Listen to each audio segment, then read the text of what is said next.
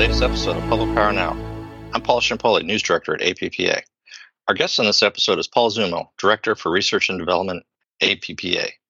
Paul is here to discuss the recent release of the Municipal Utility Community Solar Workbook, a free how-to guide for utilities interested in exploring community solar. Paul, thanks for joining us on the podcast. Thank you, Paul. Glad to join you again. Sure thing. So, Paul, get things started. I'm guessing that most of our listeners have some idea of what community solar is, but for those who may not, could you provide a description of community solar and also detail its benefits? Absolutely. I guess I'll start with the dictionary definition provided by the Department of Energy, which defines community solar as any solar project or purchasing program in which the benefits flow to multiple customers. So, elaborating on that, I view community solar as sort of a hybrid between utility scale generation and capacity and distributed solar rooftop. So, what we have are somewhat medium range facilities. Usually, the community solar project has 1 to 2 megawatts of capacity, maybe a little bit less, a little bit more, depending on the program design.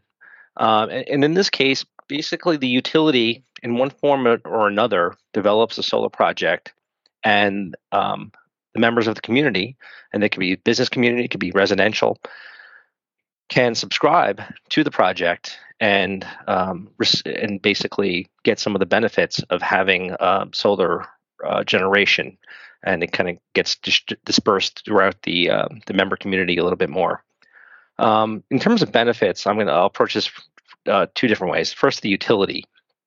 At the first level, it allows the utility to develop solar capacity, and we'll get to business models perhaps a little bit later. But they can now go ahead with a solar project for whatever reasons they're interested in developing a solar project. It's usually going to be more cost effective. It's certainly more cost effective than having disparate rooftop solar systems throughout the community because of the scale. It is a good way to promote your utility, to show the rest of the community that you are interested in renewable generation and are developing capacity as such. I think from a financial standpoint, it's also preferable than having distributed solar or rooftop solar and having net metering. It's a way for you to, I think, as a utility, more carefully control costs, and also having a larger system than several distributed systems in terms of having control of your system and being able to more clearly know the types of resources that you have at your disposal. That provides a benefit than having disparate solar rooftop systems. From the customer standpoint, it gives them an opportunity to participate in solar and in a way that they wouldn't have in many other situations. There is a statistic that about 49% of households simply cannot host a photovoltaic system. So for at least half of customers, and that's for customers who own their own homes and not to mention renters, they don't have the ability to install rooftop solar, and aside from the economics. So this gives them an opportunity to participate in solar. Plus, there's also the financial benefits that may accrue from participating in community solar. And again, we can explain that in a little more detail. But for customers, they can subscribe to the rooftop, to the community solar system, and over time, they can see some benefits to their bills. And again, it's just the idea that they can participate in solar energy in a way that they wouldn't be able to previously. Great. So just wanted to drill down in terms of public power specifically. Could you talk about how active public power utilities have been to date in terms of pursuing community solar projects? Yes. We don't have, unfortunately, an exact detailed list of every public power project, but I've been for a number of years trying to piece together an ad hoc list. And there are a number of public power systems. In most states, there's at least one public power community that has developed a community solar project. In a lot of ways, community solar is a natural evolution from public power because it is so community-based. The idea that you develop a project that multiple members or really multiple customers can participate in. It's something that naturally fits the public power model. So we've seen systems ranging in size, as I mentioned before, from maybe even 500 kilowatts to 4 or 5 megawatt systems that and throughout the country. There are obviously some parts of the country, for example, in Arizona, several of our larger systems have community solar programs just because of the natural availability of solar. But we're seeing it. Some of our initial projects were in Washington State. Seattle City Light has several community solar projects, for example. But even in North Dakota, Minnesota, areas that you wouldn't necessarily associate with solar have developed community solar programs. So I would say our members or public power utilities have been pretty active in this area. Putting a spotlight on the workbook itself, just to kind of set the stage in terms of the backstory behind it, can you talk about APPA's role in the development of the workbook? Absolutely. APPA for a couple of years now has been in partnership with the National Community Solar Partnership, and the NCSP, which was created by the Department of Energy a couple of years ago, was meant to provide market data, resources, peer networking, and technical assistance to support the goal of enabling community solar to power the equivalent of about 5 million households. So this is an ambitious project. NCSP again is meant to facilitate more community solar projects, and so as part of this, APPA was fortunate enough to join with this project, and we developed in partnership with them this municipal community solar working group. So what this was it was a membership of 7 public power utilities.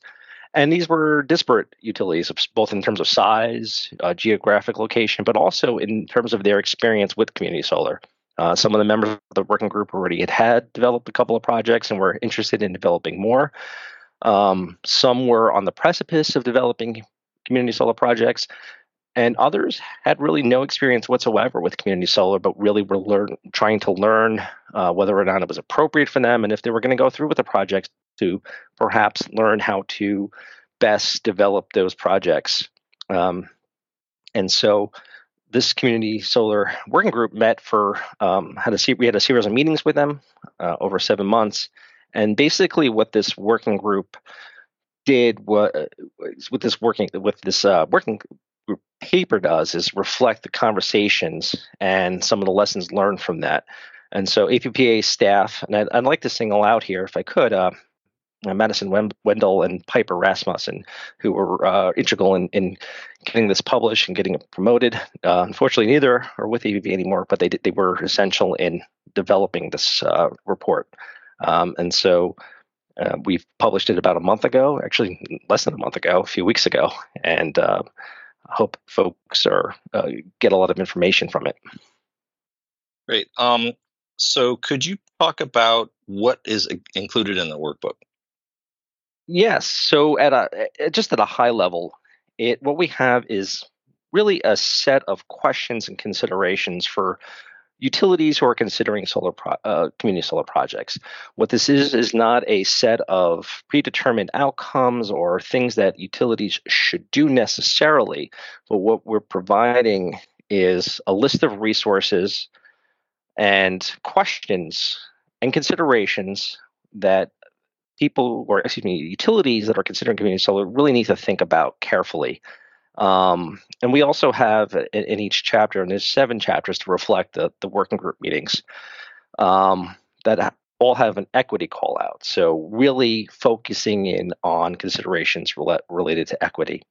So, and I'll just walk through as quickly as I can the 7 chapters and what they talk about. So the first chapter, it's about defining goals.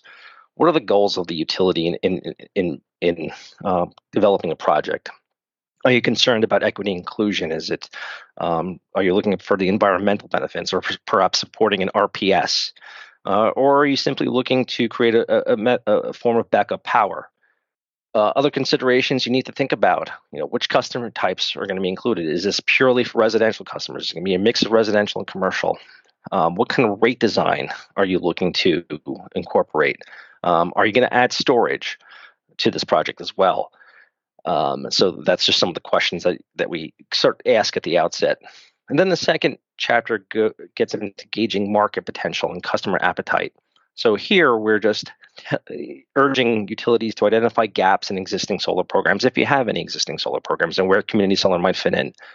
To take a look at the demographics of your service area to develop a project that best serves the needs of the folks in your community. We're also encouraging folks to look at market design and developing surveys to inquire into your customers about what are their interests and if there's any interest in community solar. The third chapter really looks at choosing a site. This is really important. Where are you going to put the project? And some of the questions, again, narrowing down the amount of area in your service territory based on physical feasibility. Where are the areas in your service territory that are going to be best adapted to getting as much solar energy as possible and maximizing your solar potential? What are the conditions of the site? What are the things that you're not thinking about, including zoning and, again, community preferences about where the projects are sited? The fourth chapter looks at program design and subscription models. And so this is kind of getting into the economics of the program and some of the considerations. Again, whether or not you want to have an anchor tenant. An anchor tenant is maybe a larger customer who subscribes to a larger portion.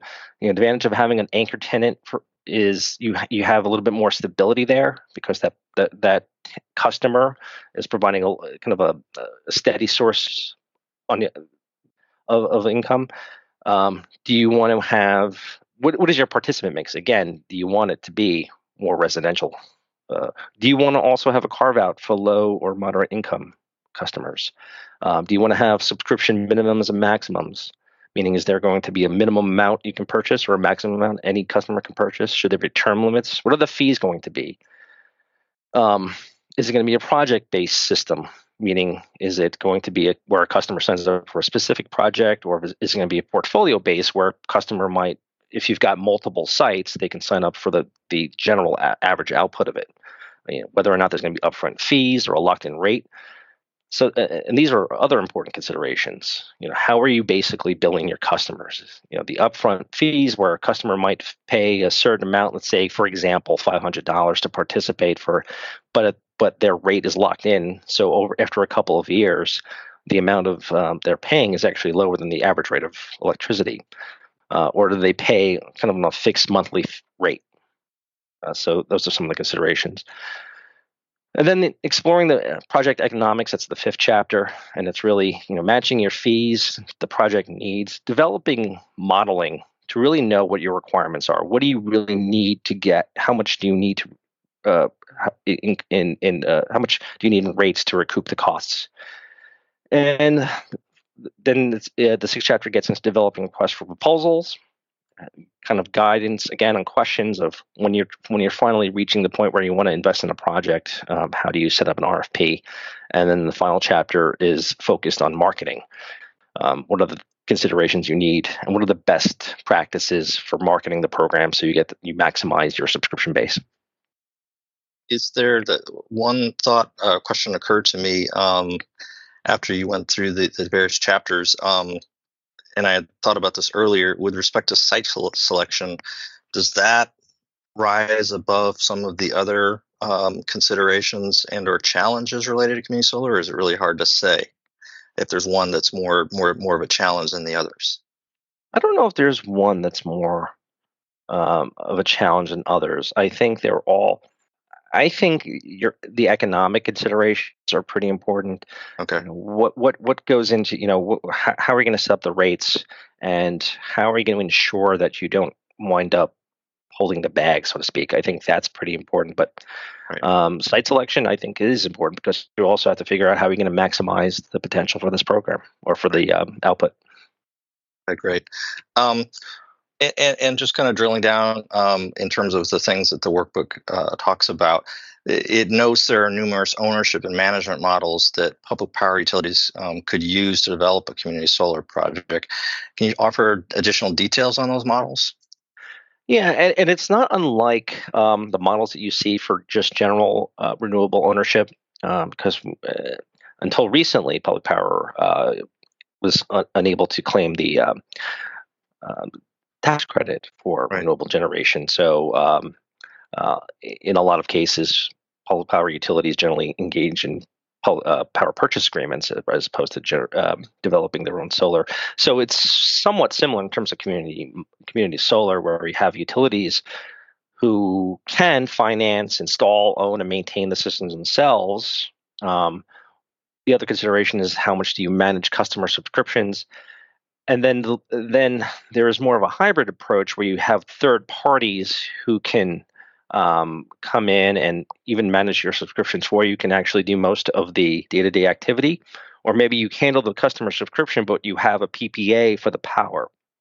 So in most cases, I think that it's the case where public power utilities will engage with a third party contractor who actually installs and develops the project, and then the utility works with that third party pretty closely in terms of recouping the cost of that project. And then there is another option, kind of basically, again, you see this with utility scale solar, where the utility may have the option after a number of years to purchase the system outright and manage themselves. So it really comes down to, I think the models are whether or not the utility 100% wants to invest and manage it all by themselves, whether or not they want to work primarily with a third party, or basically a hybrid approach where they're working very closely with a third party doing some of the day-to-day activities, but also allowing the third party to help kind of do the maintenance and